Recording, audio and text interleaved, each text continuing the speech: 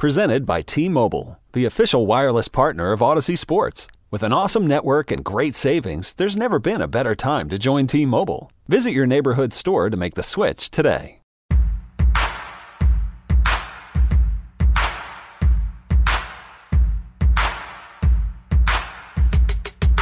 The first May edition of BetQLU presented by BetQL. Download the BetQL app today. Bet smarter and beat the books. And BetQL users can now access their own betting records, win percentage, and rankings within the BetQL community with the new My Stats feature. See personal betting history, yesterday, this week, this month, all time, whatever, and per sport performance en route to becoming a better, more informed better as well. And you can download the BetQL app today to do just that. Myself, at Eli Erskovich on Twitter. Tom Casale, at the Tom Casale on Twitter, the managing editor of BetQL, and really just a great all-around guy. Tom, you haven't been on the podcast since you hit the Baylor team total over, so take the people back to the national title game for a couple seconds. Well, yeah, you know me. I like to leave on a high note. So the more I talk, the worse it's going to get. So once we hit that easy bet, I was done. I thought Baylor was the best team all year. I didn't know if they were going to beat Gonzaga. I certainly didn't think they were going to beat them that handedly. But the two great teams, and hey, it's interesting because I don't know what your thoughts are. Do you think Baylor will be as good this year? Because the Zags look like they're going to be just as good, if not even better, which is scary. Yeah, we'll talk to John Rothstein about that. College basketball insider, one of the best in the business, going to join us later on in the podcast. And we'll hit on Chet Holmgren, the number one recruit, the number one overall recruit going to Gonzaga, obviously losing Jalen Suggs. But like Tom mentioned, still probably top two or the number one team in college basketball going into next season, even though what Kansas and Kentucky added this past week. And we'll get into that as well. But Tom, we were texting on Sunday because people may not know this. Tom lives in New York. I'm back home in Chicago. And I've never seen Tom in person. We do a podcast together. We've known each other for, I want to say 3 years, but Tom and I have never met up. Where do you live in New York? Because I'm going to be in Manhattan, the Manhattan Soho area in a few weeks. And apparently we can't meet up because you're just too damn far. Yeah, I live in upstate, like real upstate, not the fake upstate that's like an hour from New York. I live in the middle of nowhere, like past Albany, New York. I'm between Albany and Syracuse. So those are the two big cities between me. So, yeah, I'm in the middle of nowhere. So actually going to New York City and going to Philadelphia isn't that big of a difference for me. It's about the same distance. I mean, I can go hop on a train and get there, but even that I have to drive like an hour and a half away. So it's a pain. Luckily, I don't like to leave the house or go to big cities, so it kind of works out well for me. It works. Yeah, it kind of does. You're a little bit of a turtle when you want to watch sports over the summer. And even though it's not college basketball, obviously we're a ways away from that. You're betting on the Stanley Cup playoffs. What was the city name that you mentioned, though, that I thought was just completely made up, and then I looked it up and it turned out it was real? Oh, it's Catskill, it's Monticello, it's in the that's New York for you, baby. We have to drive to a sports book to bet, and our sports books are in Schenectady, New York, the armpit of America, and Catskill, New York. That is way off. I mean, it's not like you get off the main highway and there's Catskill, New York, right? You have to drive all this way, and that's the only way we can place a bet. Luckily, though, it sounds like we're going to be getting sports betting in 3 to 4 years. That's, New York with their aggressive rollout plan. Let's get it out before the Super Bowl. The Super Bowl, I mean, every other state has it out before the football season. So at least it's coming here, and then I won't have to drive all this way to bet $11 on Minnesota to win the Big Ten. Yeah, that was I remember when Marcus Carr was hitting some big shots. They beat Iowa. I think it was on Christmas in Minnesota. Look live for looking good for a while. But that's the story of my bets. When if I ever write a book, it'll be titled "It Was Looking Good for a While." It sounds like a very intriguing title name for a book. Very, very original. I will say though, I did give it a thought for a second to come up by you. But then I looked at the train schedule, and it's 3 hours and 40 minutes away from downtown New York. Is that what they call it? Downtown New York, Manhattan, Soho? Yeah, like if we were gonna do a couple day thing, it would be easier because we'd probably have to stay overnight somewhere. We'll figure it out at some point in our lives. We'll go to a sports book. at some point. But we're going to be joined next by one of the best college basketball analysts around. His name is John Rothstein from CBS Sports, and he joins us next on the BetQLU podcast.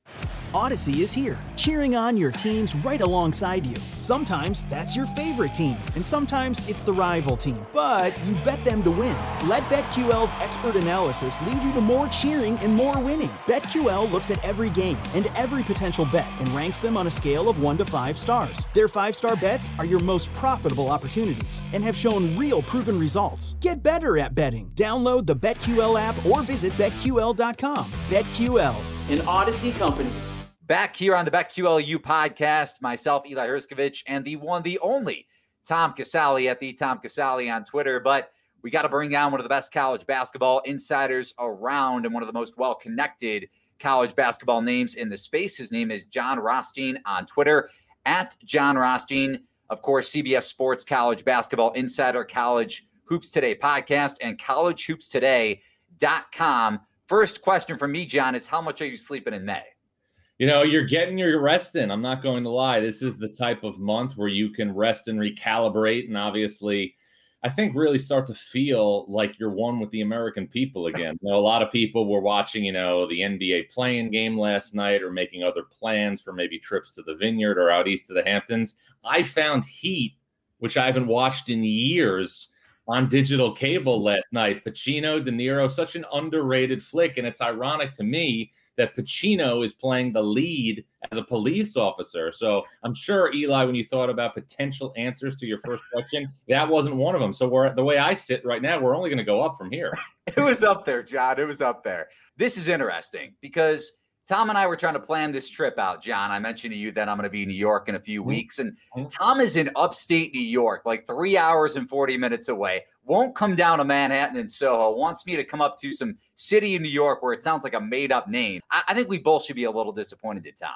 Where is Tom in upstate New York? Because I went to college in upstate New York. Where'd you go? I went to Ithaca College. Okay, my buddy went to Ithaca College. I'm around Amsterdam, New York. So you're in between like Ithaca and Albany. In Albany, yep. My buddy went to Ithaca. My other friend went to Cortland, so I'm familiar with that area. I will say that I probably drank at least one beer on the Ithaca campus in my life. Yeah, I mean, for Eli, just so you know, like Amsterdam to, Soho isn't exactly like just getting on the subway and waiting a couple of stops. That is a legitimate road trip. You have to be all in. I remember, guys, this is I remember this was early in my years in broadcasting.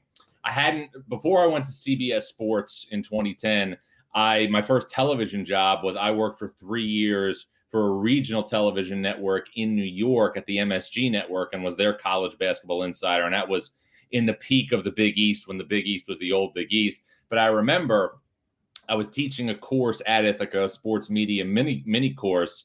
And I was in Ithaca for like 4 or 5 days, like teaching the course. And I hadn't obviously gotten full time yet at MSG, and they wanted to use me on their nightly show about something. And I remember I taught the course. I drove from Ithaca to Manhattan. It was 4 hours. I, probably went into like a bathroom in Penn Station, like shaved, did the hit, crashed for a couple hours on like my brother's couch, then drove back and taught the course the next day at like 8:30. So I've lived that. So, Tom, for everything that you're like anticipating doing, don't feel any guilt.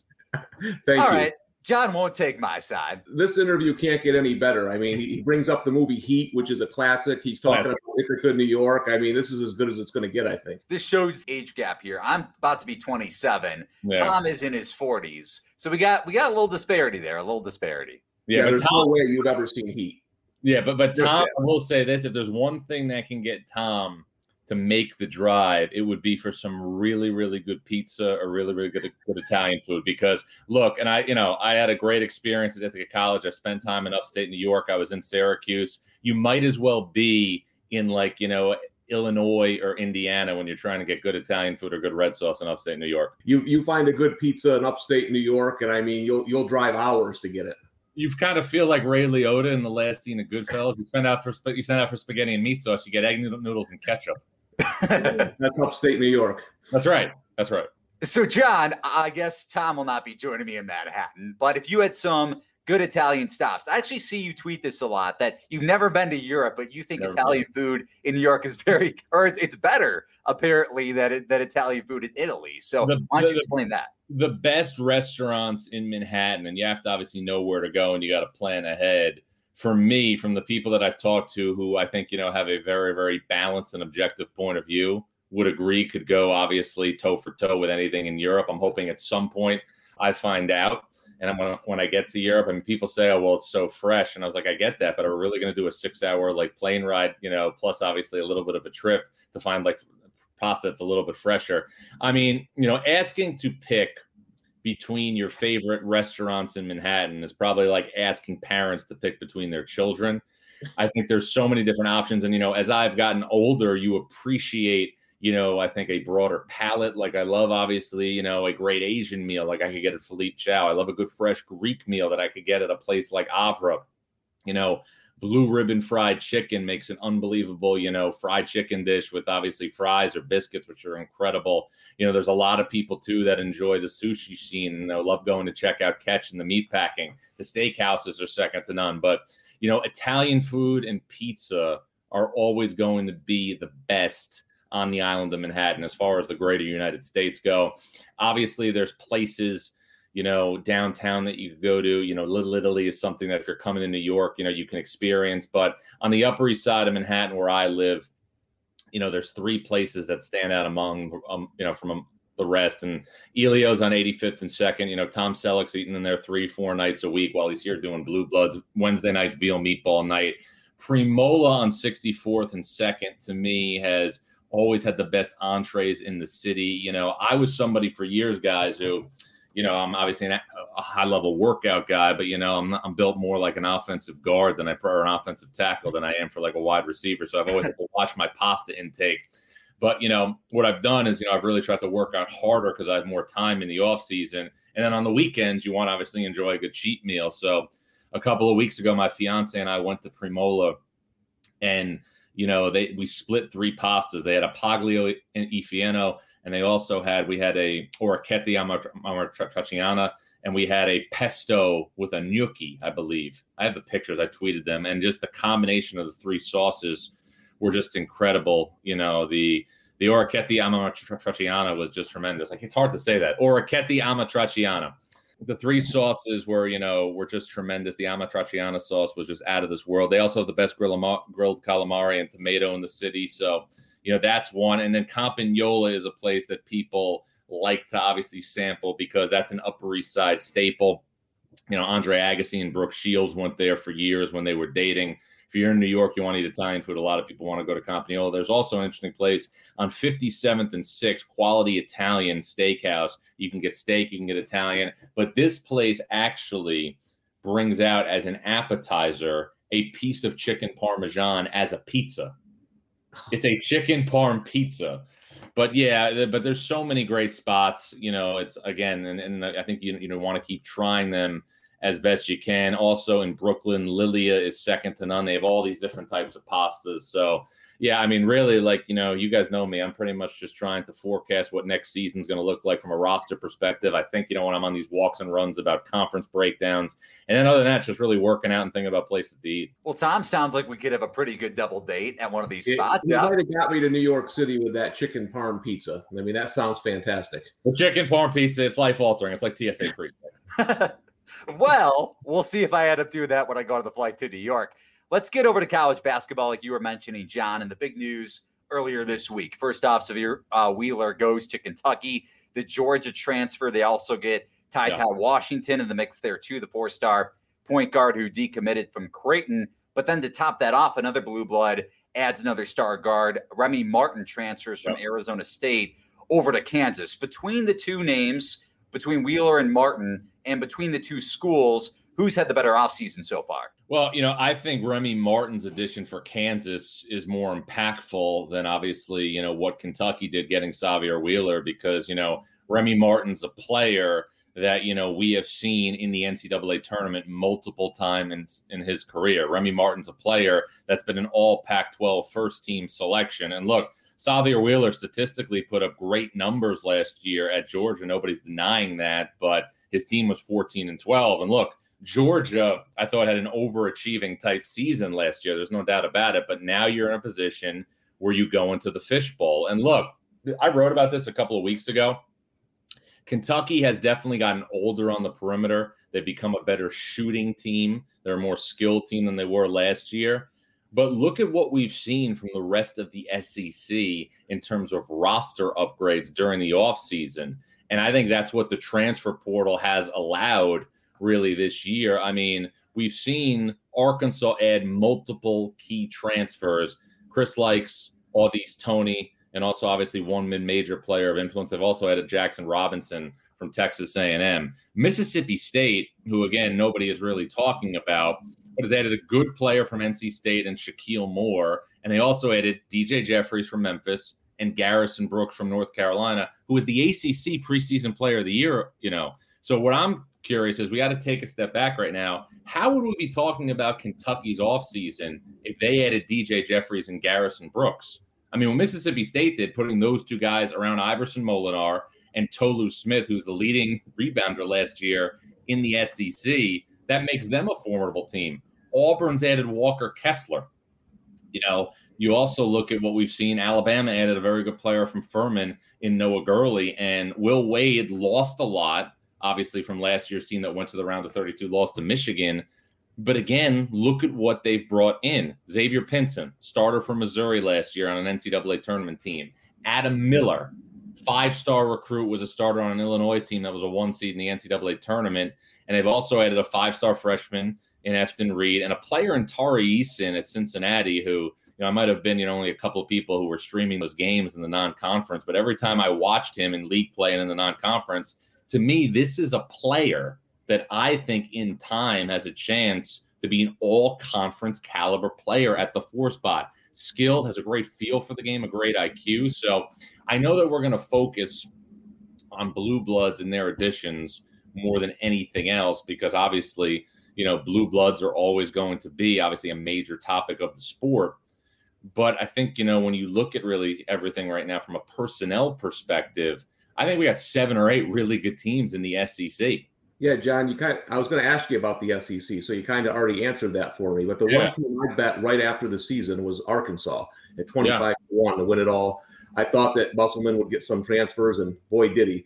And I think, Amude and Tony being big and athletic really fit their system. So my question for you is, do you see Arkansas as a legitimate national championship contender with the guys they brought in? I think it's to be determined. We got to see how pieces fit. I mean, one of the things that I think was pretty, apparent during Chris Likes' career at Miami was he was a 2 in a 1's body. So does Eric Musselman maybe move him off the ball a little bit? Audice Toney, if we're going to be fair, we were just talking about it with Xavier Wheeler, wasn't in a situation at Pitt where his team went to the NCAA tournament. How does he handle now maybe taking a little bit of a lesser role, but being on a little bit of a better team? How does Arkansas's returning players develop? I'll tell you guys, nobody talked about it that much during the run to the Elite Eight. Who made more non-scoring big plays in the NCAA tournament than Jalen Williams? Jalen Williams, to me, was a terrific utility player for Arkansas this past season. Obviously, they're going to bring back some other players as well. Devontae Davis, a very good player who made a big shot in the NCAA tournament. So I think right now, guys, if you're asking me to forecast things, I like the makeup of Alabama. I like the makeup of Arkansas at the top of where things are right now in the SEC. And then I think, Kentucky and Tennessee are right behind them. I mean, look, we've talked so much over the years about, Kentucky and 5-star point guards. Tennessee's bringing in Kennedy Chandler. And again, they have guys back. Josiah Jordan-James, Santiago Vescovi, John Fulkerson.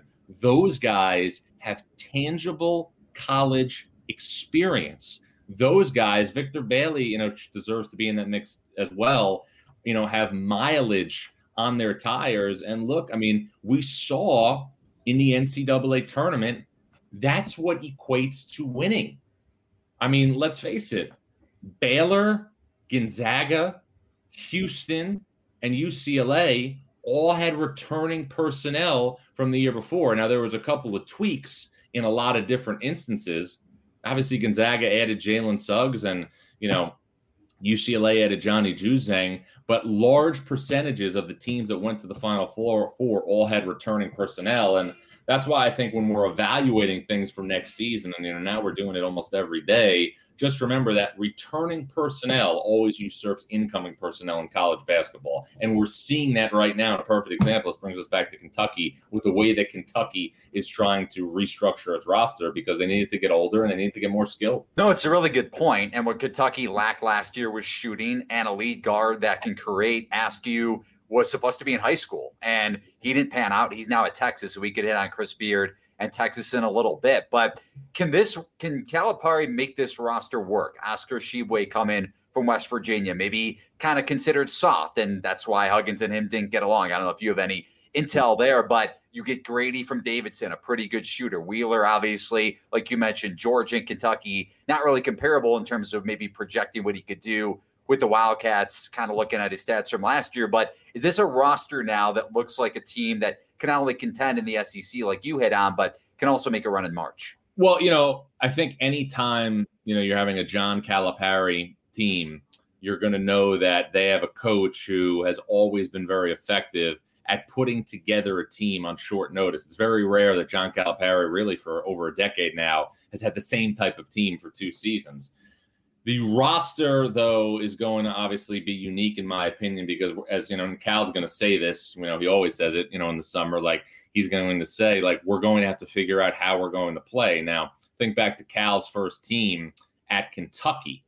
It was Wall and it was Bledsoe in the backcourt. Now, Xavier Wheeler and Ty Washington are not Wall and Bledsoe and shouldn't be expected to be those types of playmakers, but do they play those 2 players together? Do they play one and then have Kellen Grady on a wing and CJ Frederick on a wing? Now, this all sounds good, but I want to remind people about the players that those guys are going to be going against because, Kellen Grady had a very, very good career at Davidson.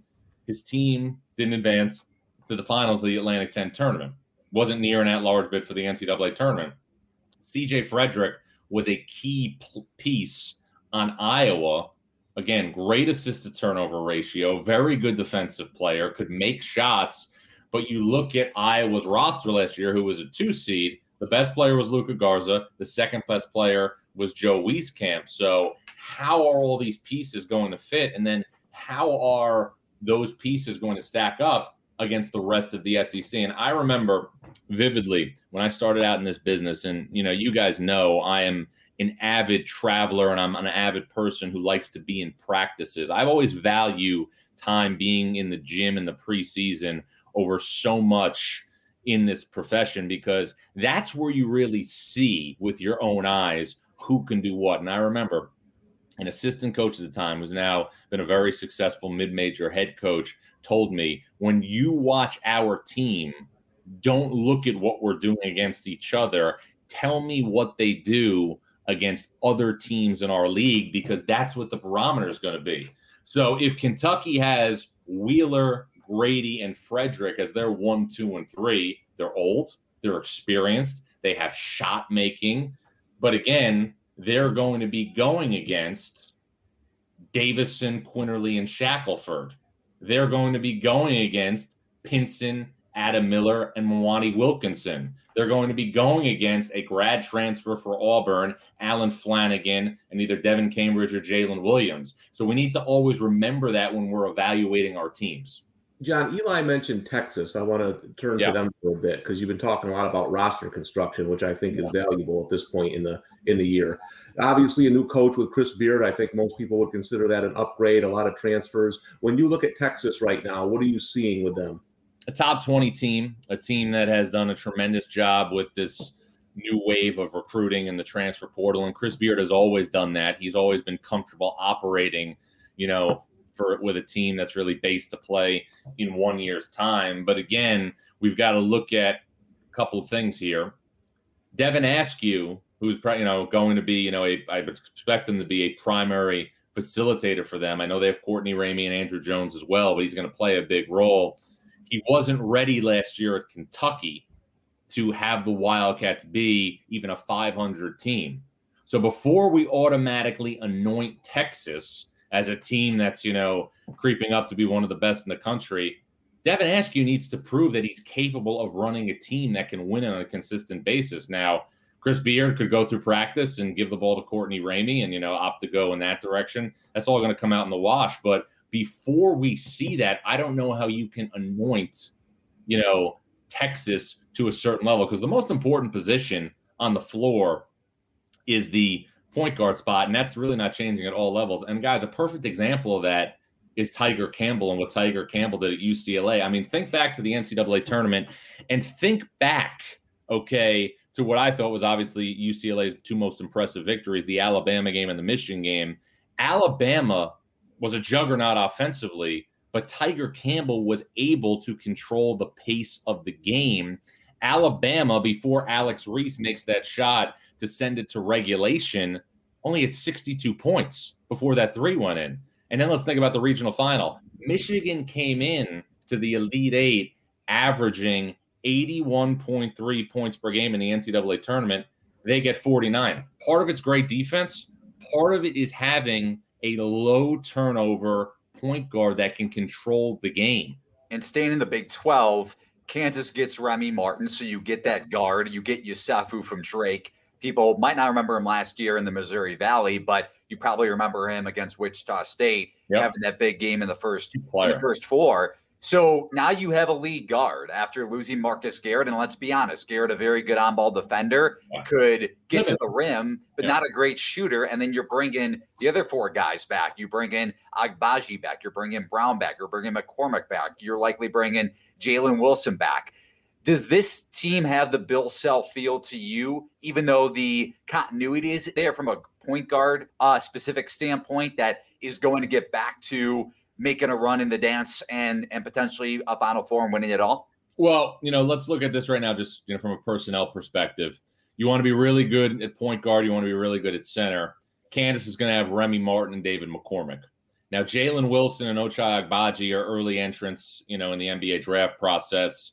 If one of them can come back, you have three all-conference caliber players. Christian Brown is back. That's another proud veteran. You mentioned Yusufu. DeJuan Harris, pretty capable contributor to the rotation. They've also, I think, got some pretty quality reserves. Mitch Lightfoot's back for his 9th year of college basketball, and Bill Self's the coach. So right now, to me, Kansas clearly the team to beat in the Big 12, as long as they get either Wilson or Agbaji back.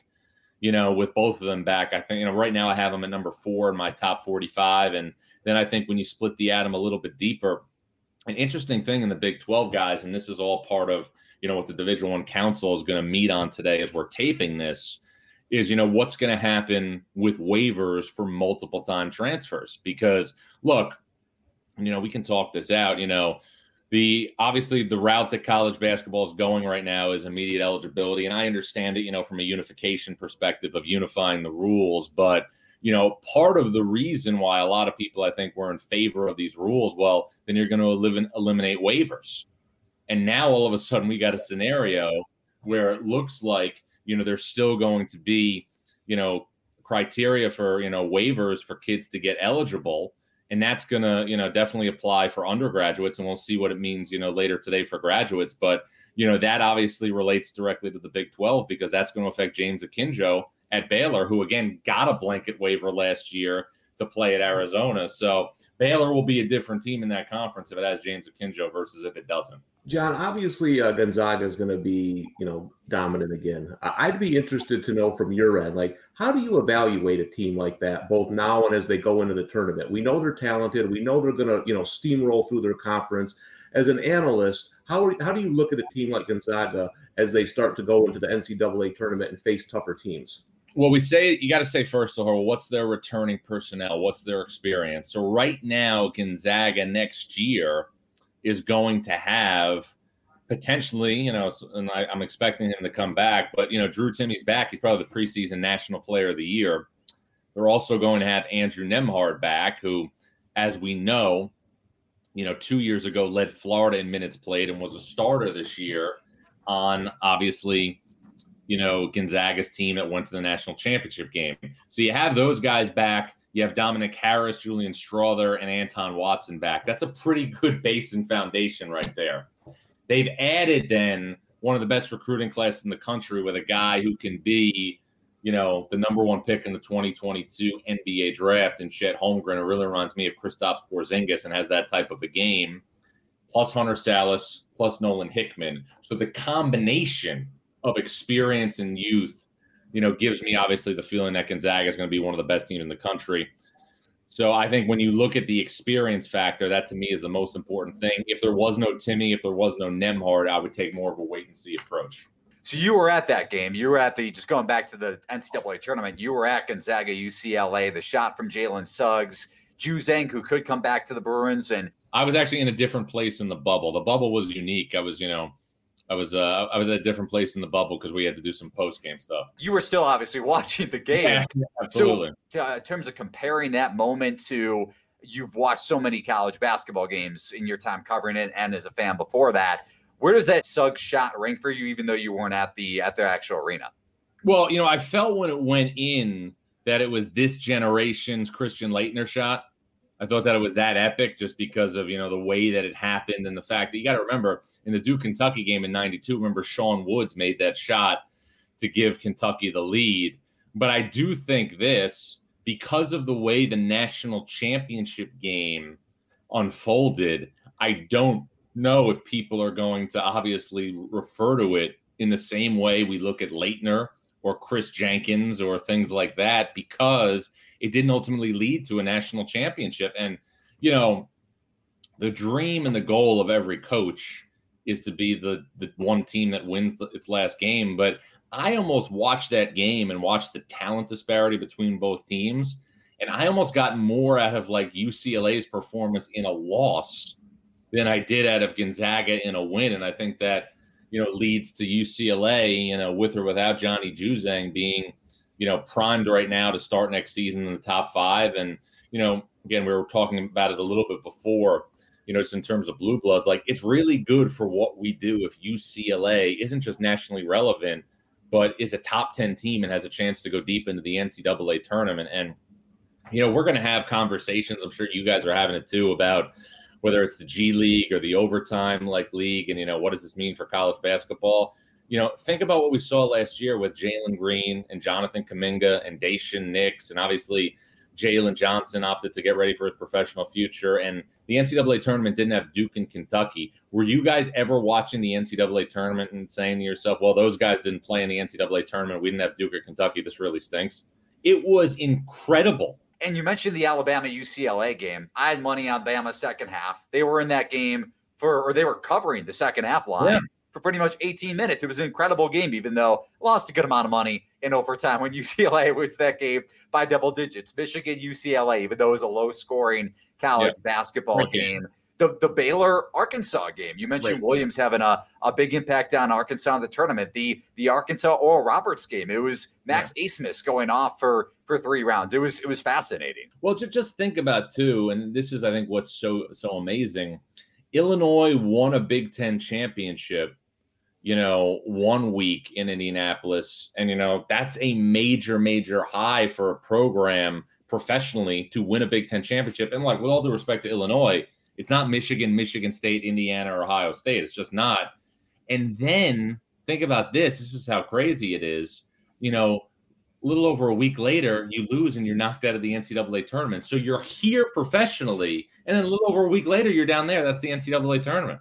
Yeah, I want to get into the Big Ten for a little bit too. Yeah. You mentioned Indiana. Mike Woodson, he goes to his alma mater to coach there. They get the Pitt transfer at the point guard spot.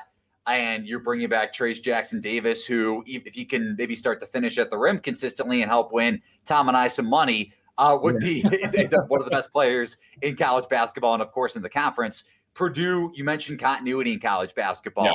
They're bringing everybody back, and you would expect Travion Williams is coming back. Yeah. Michigan has the number 1 ranked recruiting class in college basketball. Ohio State gets Wheeler, the point guard transfer from Penn State. Yeah. Who is the best team in this conference to you heading into next season? Like you mentioned, waiver aside. We're not going to know officially just because, until July 7th. Again, with Dwayne Washington and EJ Liddell back, I would take Ohio State. You look, obviously, at other circumstances, in the Big Ten. I would go Ohio State, Purdue, Michigan, Maryland as my top 4. And then, as we look at other teams in the conference, obviously, we're expecting Michigan State to have a little bit of a bounce back season. And, Indiana to me is unique because I think there is, and this isn't obviously to disparage, anybody obviously who is coaching there. Because, Tom Crean did obviously, a great job there. And Archie Miller would have made the tournament, a year ago if there wasn't canceled due to COVID-19. But I think like we're seeing and like we saw when Fred Hoiberg went to Iowa State a little over 10 years ago, there was almost a feel-good feeling around the program because one of its own came back to coach. You're getting that feeling a little bit with Mike Woodson. And look, Indiana has added some proven players with Xavier Johnson, with Miller Kopp, but the biggest thing was retaining Trace Jackson Davis, who, along with Hunter Dickinson, would be the preseason favorite to be Big Ten Player of the Year in the preseason. And look, I think Indiana's a team that should feel like it has a good chance to finish in the top half of the Big Ten. And then also that would mean that they would be in position to make the NCAA tournament. I think I have Indiana slotted right now somewhere in the low 30s. And guys, I also think when you look at some of the turnover at the back end of this conference, Iowa loses Luka Garza. We'll see what happens with Joe Wieskamp. That's obviously something big to follow. Penn State and Minnesota have new coaches. So you look at some other teams in this conference. Northwestern was a team, remember, that started out 3-0 in Big Ten play, beat Michigan State, beat Ohio State. They're going to bring back Boo Buie. They are going to bring back Chase Audige. Ty Berry should be in a starting role. Ryan Young, Robbie Barron, and also Pete Nance are guys that have a lot of miles on the tires. This is a team, again, much like we saw in 16-17, that is set up to be, if it's ever going to happen, a middle-of-the-pack team in the Big Ten. Let's look right now at Nebraska. Nobody's talking about this. We love to talk recruiting. Nebraska has a 5-star recruit coming in Bryce McGowens, who, again, was initially committed to Florida State. He joins the perimeter that has Delano Banton and also Trey McGowens. Lat Mayen is back as a stretch 4. And also, Derek Walker proved towards the end of last season that he was a pretty good utility guy. He'll be on my list of 10 or 12 glue guys to watch to start next season. So for these teams, the teams that have been really, I think, competitive in spurts, but just dealing with the gauntlet that is the Big Ten, you have an opportunity right now to be in a situation where you obviously think you have a chance to make a run towards the middle of the league. And let's look at it. We spoke about Northwestern's wins. Nebraska was very good at the end of last season, without Teddy Allen. Looks like maybe some addition by subtraction there. They're getting a 5-star guy. And look, Illinois is going to remake its roster. They're going to have Andre Corbello at the point of attack. But, how good are they now without Io and Kofi? Can they sustain success? There's a lot of interesting dynamics in this league. And I think, if you're a team in this league that has struggled to make a jump, because, Jim Calhoun told me this a long time ago when I started out in this business. He said, if you're trying to make a jump in a conference that's really good, somebody else has to take a step back. You're looking at a rebuilding type situation at Penn State and Minnesota. Iowa obviously isn't probably going to be as formidable as it was with Luka Garza. So you look at the rest of the Big Ten, Illinois is going to have a potential All-American in Corbello. They lose the best 1-2 punch in college basketball. Wisconsin loses a lot. The style is there. The system is there. Low turnovers, no fouls. But what do the Badgers look like next season? There's a lot of interesting things, I think, happening in the Big Ten once we get past the top 6 or 7 teams. Well, and we'll get to see maybe some people complain about Brad Davison a little bit too. Once we get to conference play, I think Bohannon's back at Iowa, so that'll make for another fun matchup. But college basketball aside, I say the best for last, I guess, food-wise, because I see you tweet about it all the time. How good are the wings over at Bar Coastal? The wings are incredible at Bar Coastal. The sauce Kerry's Way is off the menu, but the sleeper thing right now on the menu, and not a lot of people know about, are the sweet potato waffle fries. They're to die for. I usually have 2 orders when I go for one sitting. And if you're looking for a healthy option, they have just added celery and guac. I'll keep that in mind. And Tom will too when he comes to see me, whether he likes it or not. Thanks for joining us today on the BetQLU podcast, John. Great to be with you guys. Odyssey is your home for all the sports you love. All the baseball, Go beyond the diamond with in-depth coverage of your favorite team. The top sports stations across the country have exclusive team interviews, game coverage, and predictions for the 2021 season from local team insiders. Check out Big Time Baseball, an Odyssey original podcast, and fuel your fandom only on Odyssey. All the baseball you love. It's all here, live and on demand. AUDACY. Odyssey. So, Tom, the people want to know, will you be making the 4-hour trek over to downtown New York? Well, the chicken parm pizza, that it's intriguing. It is, but I don't know. You know, there's two things I don't like to do: leave the house and drive. So it's I don't know if we'll make it this time. I'd rather just fly out to Chicago sometime and see it and stay for a couple of days. It's you haven't lived, you had me there for a couple of days.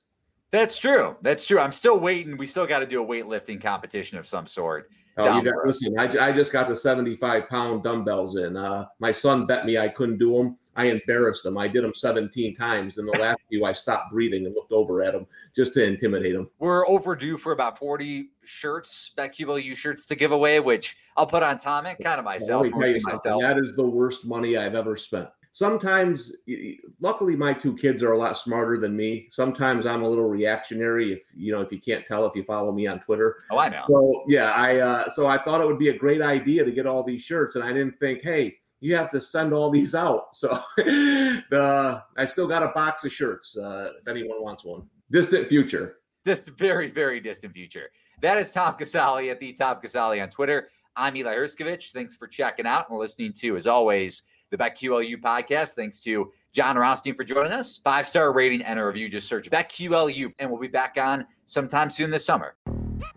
Yo, Trey. Kevin, what's up, man? You know, I've been thinking, what would have happened if the NBA never vetoes the Chris Paul trade to the Lakers and we get CP3 in the same backcourt as Kobe in LA? Well, you get a very happy Jack Nicholson, for sure. And the Lakers probably win a bunch more championships. CP3 finally gets a ring or 2 or 3, and the Kardashian empire is forever altered. What did you just say? Hey, everybody, I'm Trey Wingo. And I'm Kevin Frazier, and we're teaming up on a new weekly sports podcast from Wondery, Alternate Routes. As former Sports Center anchors and current sports obsessives, we're consumed by all the what-if questions that make being a sports fan so excruciatingly fun. If you're like us, then you also live and die on the fallout from every drop pass. Or play call. Each week on Alternate Routes, we'll take a flashpoint in sports, break down what actually happened, then explore every alternate scenario and the ripple effects it would have caused. Follow Alternate Routes on the Wondery app or wherever you get your podcasts. You can listen early and ad-free right now by joining Wondery Plus.